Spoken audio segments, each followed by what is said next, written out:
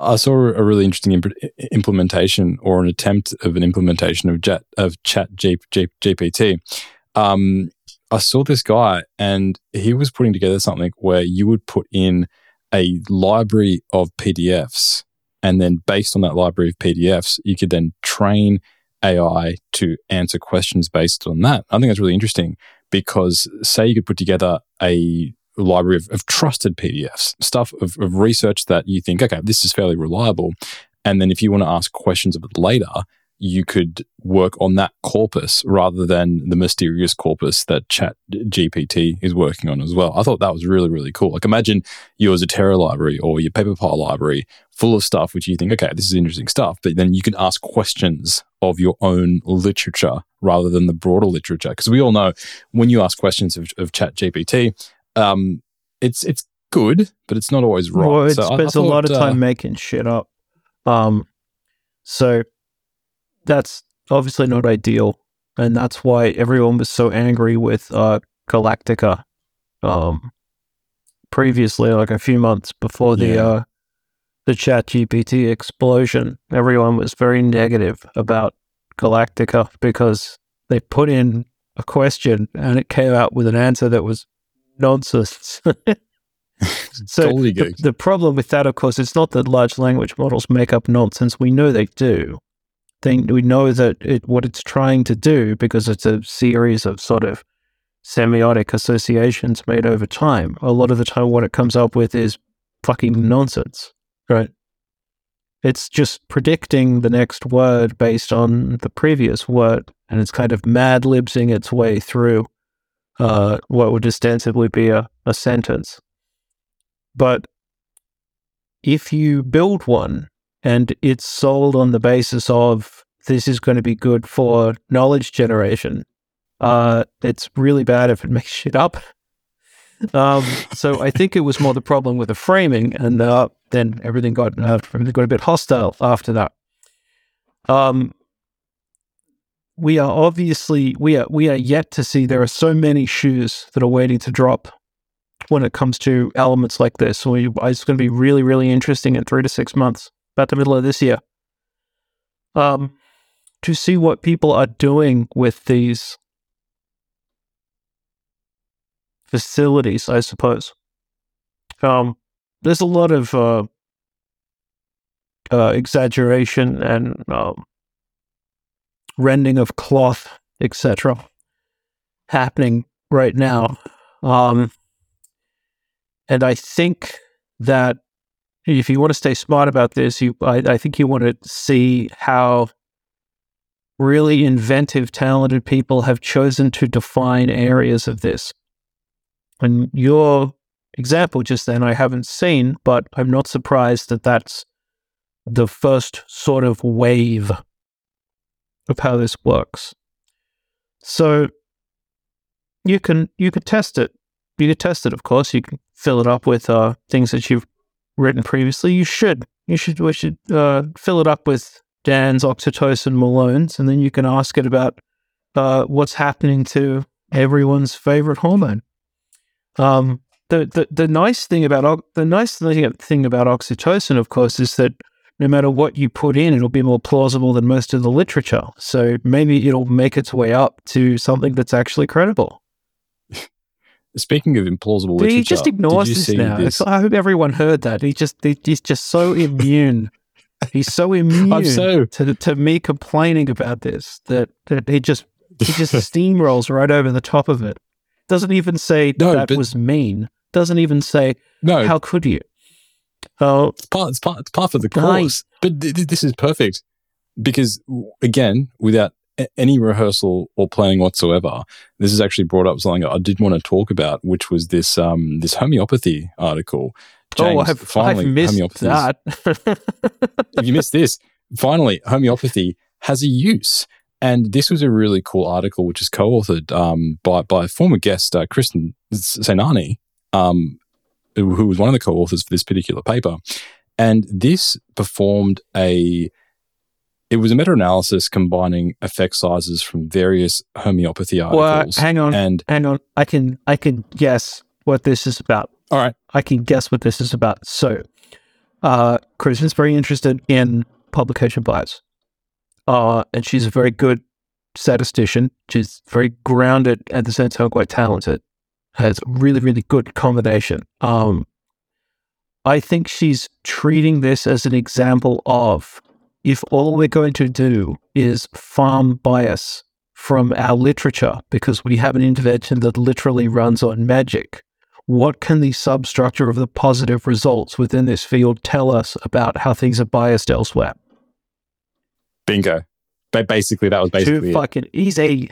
Now, that is not, I have heard people, I don't know if that's ever been done before. I have certainly had a discussion in my life where someone floated that as an idea, but execution is 99% of everything. So it sounds like she's executed on it. Good for her. This was really interesting because the summary, or I think the median or the mean effect size was 0.36. And I like this a lot because it's essentially magic. It's essentially all bias. Whenever we're assessing, most research within the biobehavioral sciences, at least it's plausible. Any effect that you get, it's going to be unless you're taking certain measures, it's going to be a mixture of bias and a true effect. And it's really, really hard to actually pull these things apart.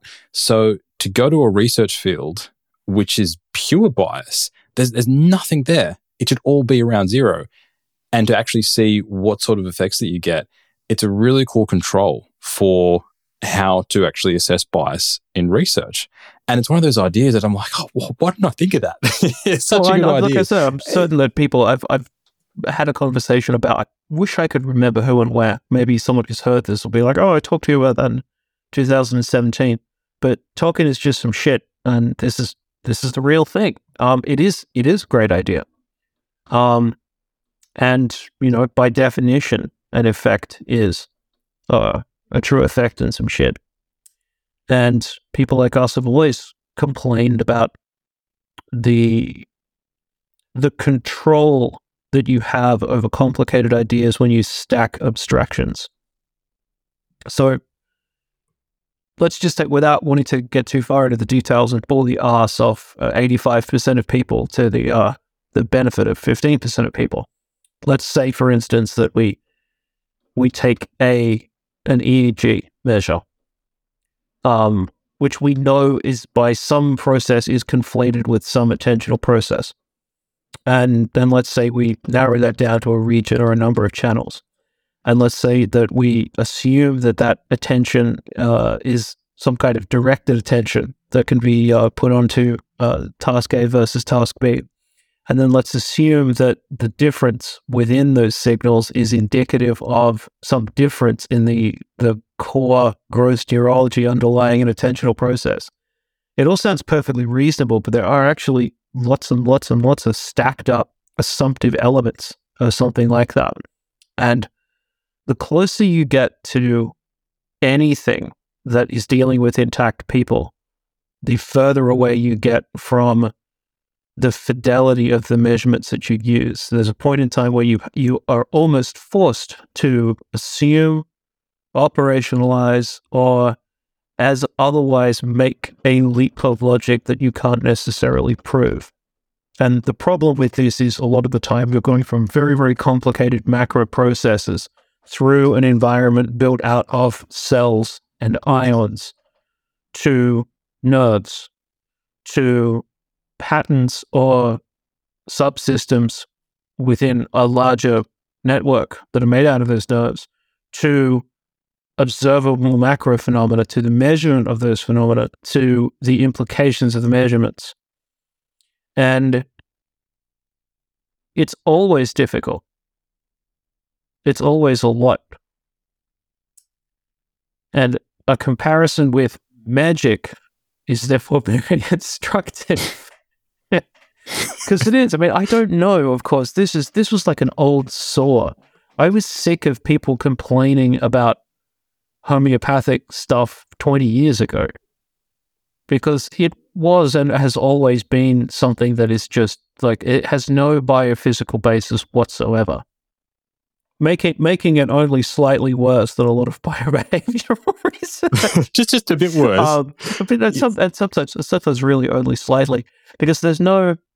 It's the thing is, it's an idea from the 19th century, which is basically never really rises above the level of metaphor.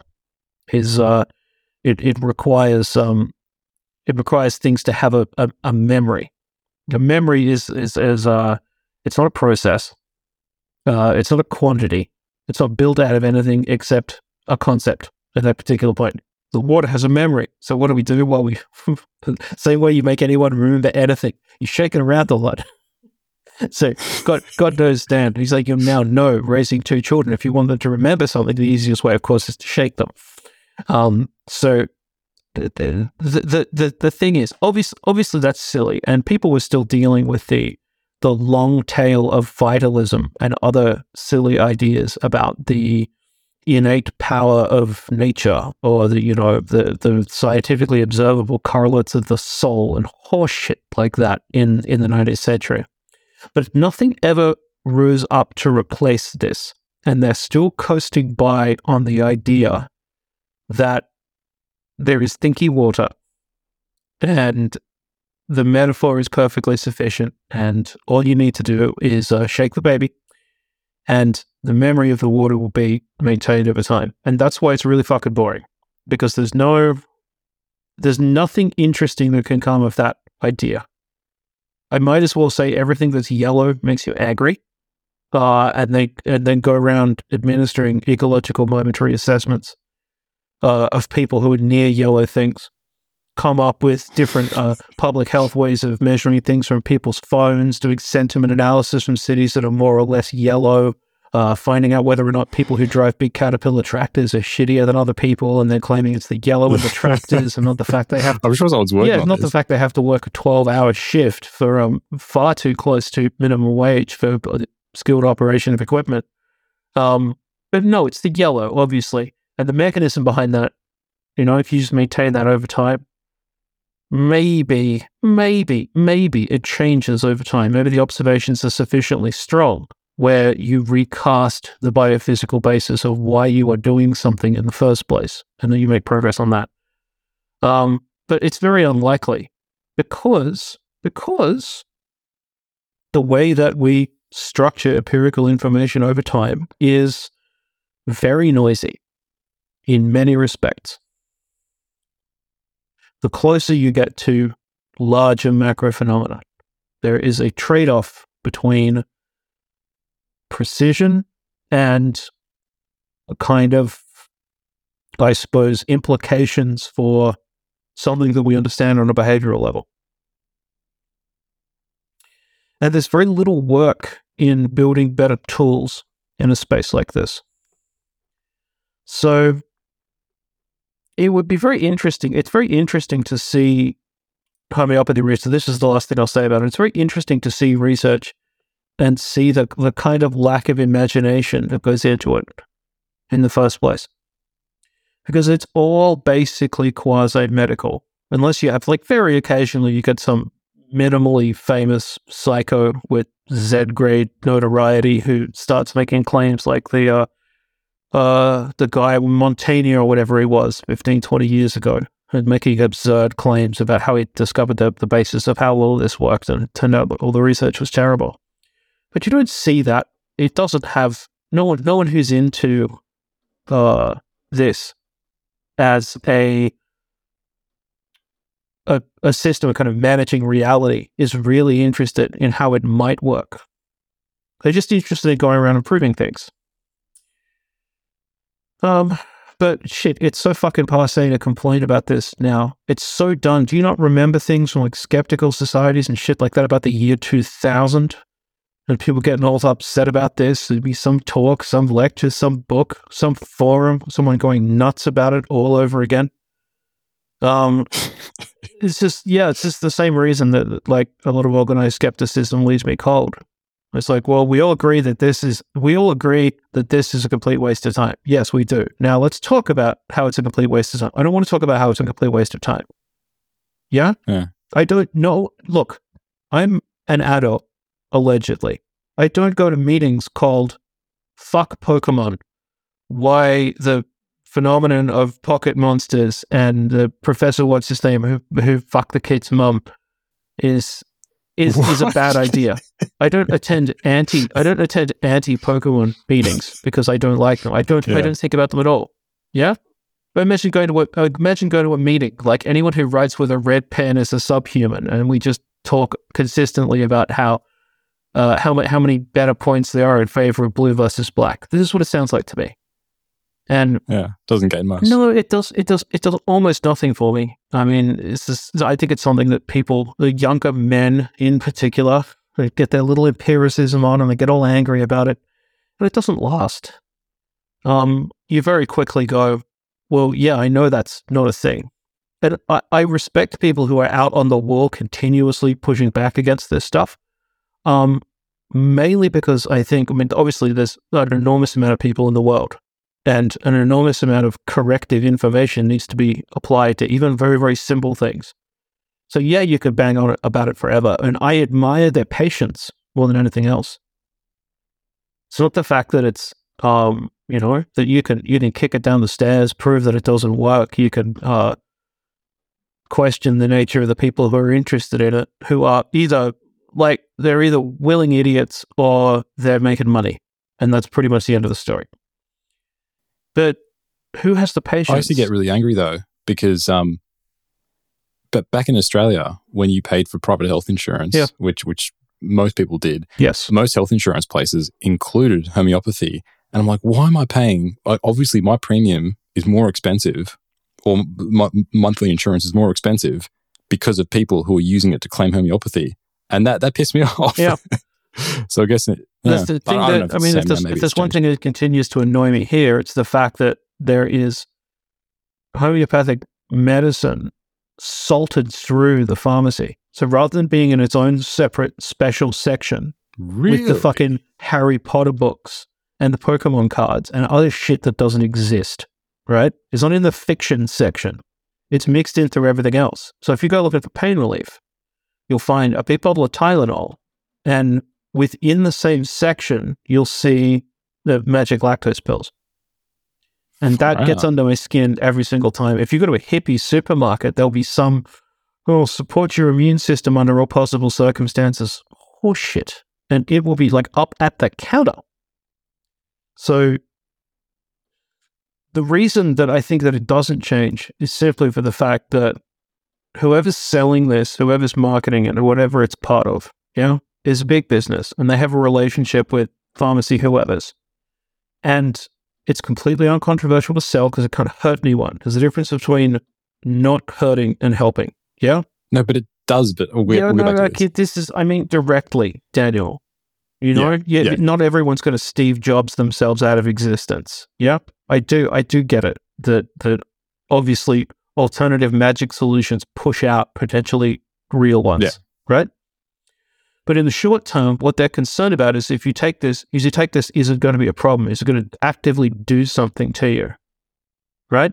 That's what they're concerned about. No. And they're also presumably making great margins on it, because these things that I saw, this rescue remedy thing in some market called fucking hemp sandals and sprouts or some shit about a month ago. And I saw this next to the counter. And the thing that I noticed was it was $33 reduced to $28. But there was only 30 doses in the packet. That's $1 a pill. Yeah? That's a whole fucking $1 a pill. So it's all margin. It's all profit almost. Huge.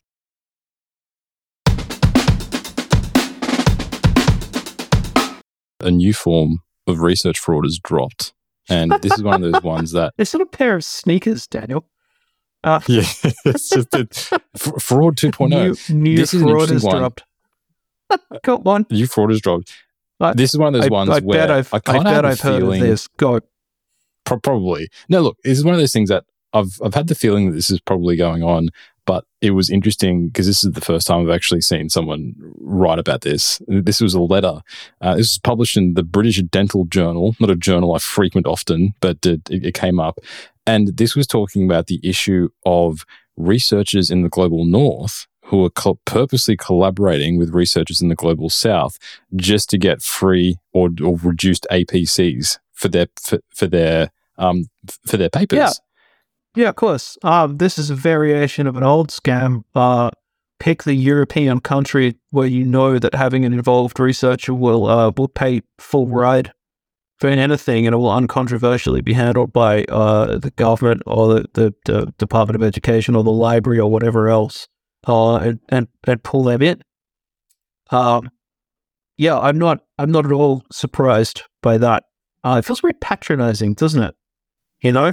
Well, it was written from someone from the global south who was actually who was saying, like, this is because you have researchers here from the global south who essentially are contributing and who are just putting their name on papers, and they're benefiting, and researchers from the global north who are sort of shortcutting the system. But yeah, I mean, it is a bit patronizing, but it was written by someone who was from the global south, or at least that's where their affiliation was. Well, yeah, I mean, it feels like an extension of, we're going to study the last group of hunter-gatherers left in Tanzania. Everyone flies in from somewhere nice, got all their new LL Bean shit and a nice fresh notebook and a satellite phone, and they hire some, yeah, exactly, yeah, a pith and a fucking musket, and hire a couple of dudes to show them what's up. Walk in, get someone to sign the forms, do all their stuff, and leave. And like, wow, you don't figure that would be better for your work and the people where you're from if you actually have some kind of local collab for that.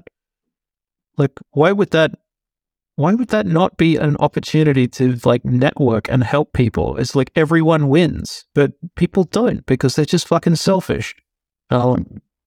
Anyway, my problems with imperialist anthropology aside, what do you say? Did you see that next year, SIPS is in Nairobi?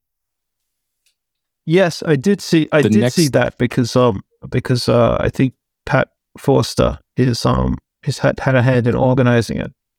That's great. I'm going to go. Good. Take the family down. Excellent. I haven't been to SIPS in a couple of years because it's literally not my job anymore. But I think it's much more interesting than having it in Frog Poke, Arkansas. This is a great move. It's such a good move to have this.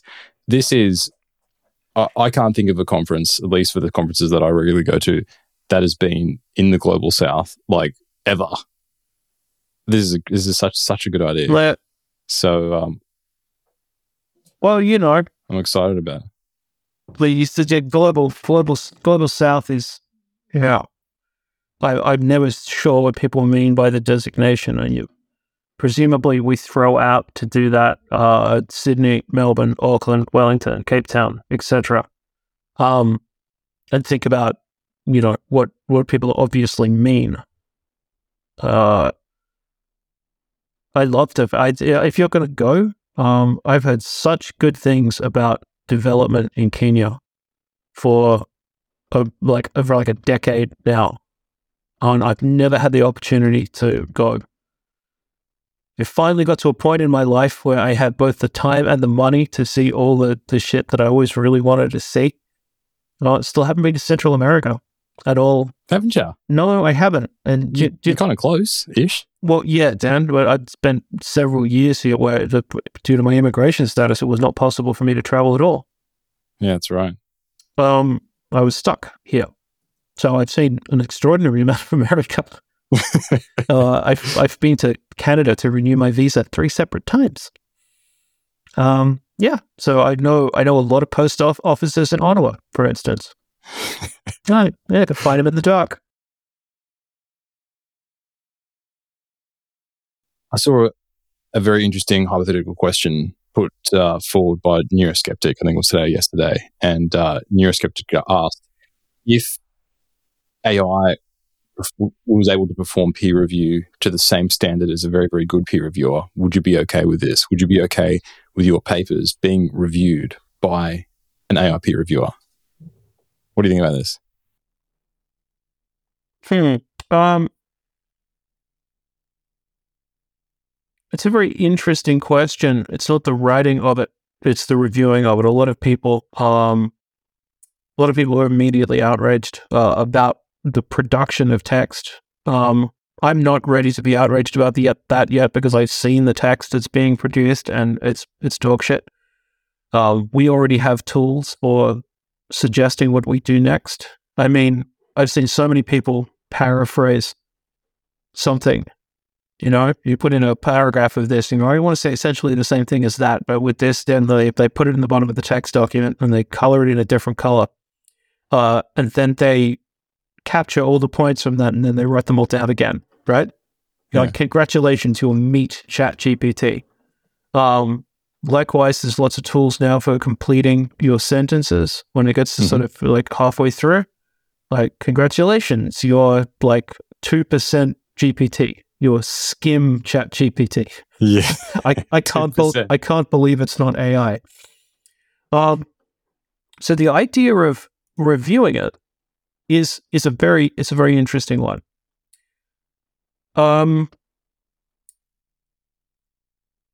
It would be invariably starting with something that was based on either the computational reproducibility or the citation structure. There's almost no chance that it would be able to, like in right now or in the reasonably near future, parse and understand the concepts involved sufficiently to be able to do that, as in it can't read the paper and tell you if it's any good or not. Yeah? Because we're not talking about a degree of like how much do you understand it. It's more like how much how closely do the associations present match some associations that have already been written down elsewhere. That kind of shit. So it would have to be, just by virtue of the way that question should be understood, is probably in terms of is it structured correctly? Are the things that are cited saying the things that are, it reference 17 supports this. Does it? Or it would be something like a very promiscuous kind of stat check. Or it would be something that would be really interesting would be the ability to ingest data and then turn that into whatever happens next. The results that are in text. The results that are provided in supplementary or appendix sections. I don't have a problem with it in principle, but I think that in the way that it should be understood, I'm probably imagining a fairly light-on version of that. Even that would be extremely difficult. The ability to read the whole thing and say whether or not it represented anything accurate or useful or too speculative or whatever else is quite a long way away still. But say that it was there. Say that the ability was there. Would you be okay with this? Yes, I think so. What is lost? What is lost by removing people from that? Look, you have to, any question, when people talk about peer review, they always make the same mistake. And it's conflating their experience of peer review with peer review more generally. It's something that people say they understand. It's something that people feel like they have a good intuitive knowledge of, when in reality that's tied to a subsection of journals within a subfield. So much is published now, especially published for money. If we're talking about Frontiers and MDPI are both very, very big now. And because they're both real enough to count as papers, quote unquote, there's a huge global impetus behind both of those. And the things that you see, if you see things that are easily correctable errors by someone with a minimal amount of knowledge in the field, you know that whatever peer review is there is total dog shit. That someone's just looking at it and going, that's an interesting series of words in order. I like how the A's are all curly, accept it, right? Or, God forbid, even worse, someone's actually doing a proper peer review and the editor's basically thinking, well, my remit is to accept as much as possible, so unless they're actively calling for insurrection in this paper, or they're firing the mice out of a cannon, I'm just going to say yes. So, normative peer review is obviously, it almost has to be slipping at some kind of standard level, because otherwise we wouldn't have this psychotic explosion of sort of silver OA journals, or are they gold OA? Fuck, who cares? They're paid open access, allegedly real journals that have good stuff and bad stuff mixed together in, but the amount of publications that they're supporting right now is only tenable if the papers aren't very good and the peer review is even worse. So you may think, oh, well, but my fancy papers go to a fancy place to be reviewed by people that I've probably met, or people who are from labs of people that I've met, or people who are within my community. That's not everyone. And also, I don't think that's normative anymore. I think that is some kind of walled garden-ass peer review that is not reflective of how everything else is working. So, there's obviously, there's so many sort of stochastic elements when it comes to who's going to be involved in something like this in the first place. So one benefit that you obviously have over and above everything else is the fact that it's going to be the fucking same. The procedure is literally identical. I wonder, dude, testing it would be really interesting. You'd say you put the same paper in twice. I wonder if it would come out with the same review each time. I don't know enough about how it works. If you use ChatGPT, you're going to get maybe different answers. Simulated. Maybe you ask it 1,000 times. Find out what the normative response is. I don't fucking know. I don't know. So there's lots of pieces. That's lots of pieces to that question. It's actually really underspecified, and that's why it's fun to talk about. Because I like this idea of using it as to augment sort of like a super stat check. That is appealing. Yeah, it's still fucking hard. Yeah, I'm not saying it's easy. Yeah. Yeah. So I mean, things like that start with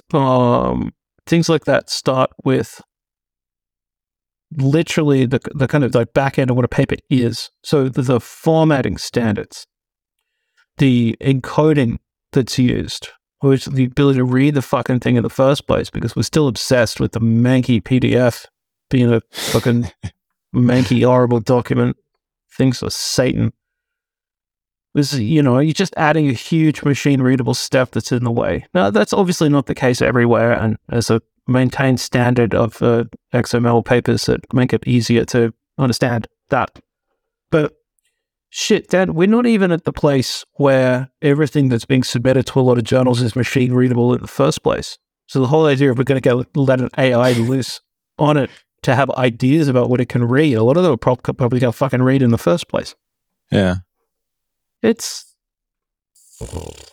Yeah, I mean, of course, people thinking, well, it's all come so far, it's all so amazing, I've just started paying attention to it, everything is different now. No, that's the social response to something that's very obviously been coming for a while. And there's things that are better or worse about how the functions of GPT-3 are different to fucking 2.5 or 2 or 2.2 or whatever the fuck the versions have been, yeah?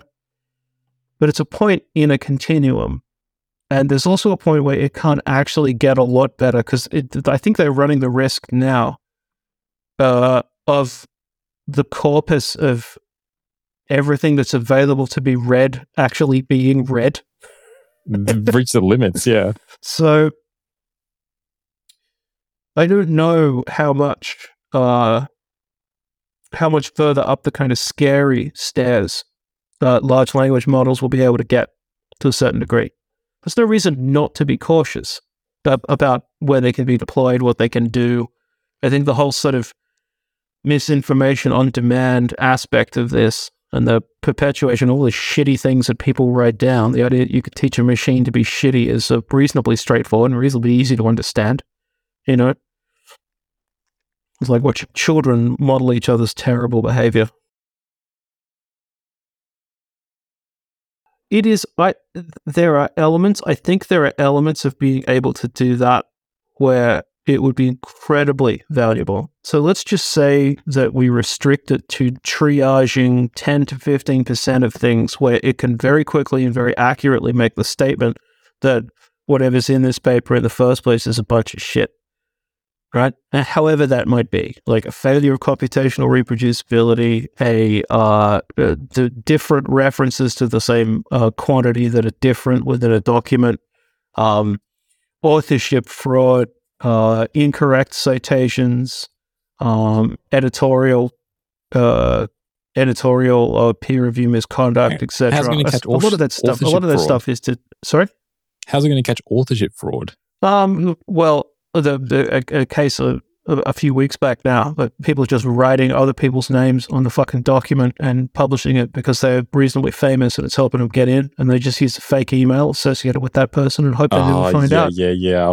That's right. Yeah. Yeah. So a half decent system would find all the people involved in that, look at the sort of semantic distance between it, figure out where the person's actually publishing. You'll be, hang on a second. She's a neurophysiologist, but this paper is on clathrate structures in concrete. Flag it.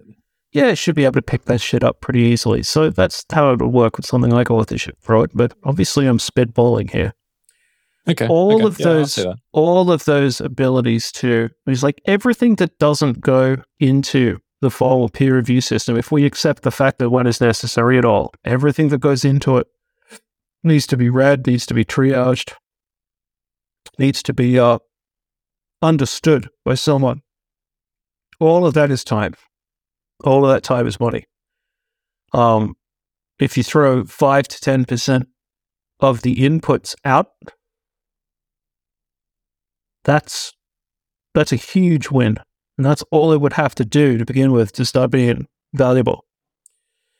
Of course, anything like this, any tool, you immediately end up in an arms race.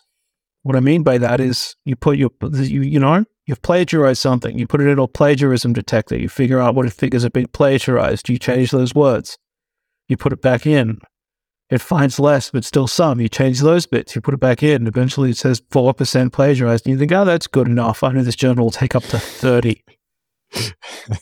Yeah? Yeah. I mean, Jesus Christ, on a sort of a broad level, how fucking bad is a standard if we say 20, 25, 30% plagiarism is fine? Even if you copy entire chunks of the method section directly one versus the other, and I don't think that things that happen exactly the same way should be described exactly the same way. Yeah. Okay. Yeah. Or methods shouldn't be included in this. Yeah. But let's say it's other sections, but also in general, a lot of the time, it depends on the field, of course, but a lot of the time the method is a lot shorter than some of the other sections. Yeah. Right? It's particularly introduction and discussion, but also the results to a certain degree of any given investigation. Or, God forbid, something where this format made absolutely no sense whatsoever. So a lot of review papers, editorials, shit like that, I had problems with plagiarism in the past. That's just fucking plagiarism, right? Because it's just words on a page. It's not words on a page designed to describe a controlled observation, right? If you're copying that, then you probably shouldn't. But also, the journals aren't checking at all is pathetic. And even more pathetic is having some 25, 30% threshold where you're like, oh, you only copied 29%. I'm sure it's fine. Jesus Christ. Waved through. Is that it? That's terrible. Is that it? Honestly. Yeah, I feel myself about to turn negative, Dan. I think we're being particularly unfocused this episode. That's all right. I don't know. I feel like I haven't lost my temper. I really haven't had the fucking energy to lose my temper for a very long time about this stuff. There's a plus of being exhausted. Just getting sanguine in my old age. Was a very unfocused episode. Sometimes they're the best. I really liked how unfocused it was. Yeah, unfocused, unprofessional, uninformed. Yeah. We third one. Very much. I feel like we've occupied a narrative arc, Dan, where we started out being surly and unpleasant and just talking about whatever it was that was happening. And then we got very interested in other people. And we scheduled a lot of other people and we talked to them. And I really enjoyed those conversations because I learned something and I didn't have to talk. And then more recently, I think as we've both gotten busier, the scheduling aspect of that has just gone completely to shit. And there's still lots of interesting people in the world and things that are chased down. But both of us, I mean, look at my face. I look like a fun. It's an unmade bed. It is an unmade bed. There's all the crumpled sheets of skin making up my horrible visage. And I know you take better care of yourself than me, but I mean, sometimes sometimes you log in and I see you and I go, oh, okay, he's got an academic job and 2 kids written all over him now. Yeah, middle age looks like. I bet his knees hurt too. Holy shit. But I tell you what, though, I mean, this is I'm very fond of our listeners, regardless of the circumstances. So here's a question for you. If you've got anyone, and you don't go around recommending yourself, nobody likes a self promoter. But if you've got anyone who you think would be really interesting to be here, anyone like that, yeah, feel free to tell Dan to make time to schedule. Get in touch. All right. Email. We always like that. I mean, even now and then. I mean, it's nice to have the messages that we don't talk about a lot of the time are the ones that mean most to me. And people say, it's nice that you talked about this particular thing at this particular time. I've been eating shit recently, and this put it in perspective for me. Look, I love that. I love that shit. The whole idea that at some vague, buried level, we are actually useful is still a surprise. I know. It's a nice surprise, though. A nice surprise, obviously, yes. Yeah.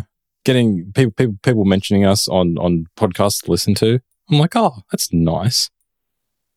Our a paper on podcasting has got a bit of attention, which is also good. Yeah, I didn't follow up on that. We wrote it.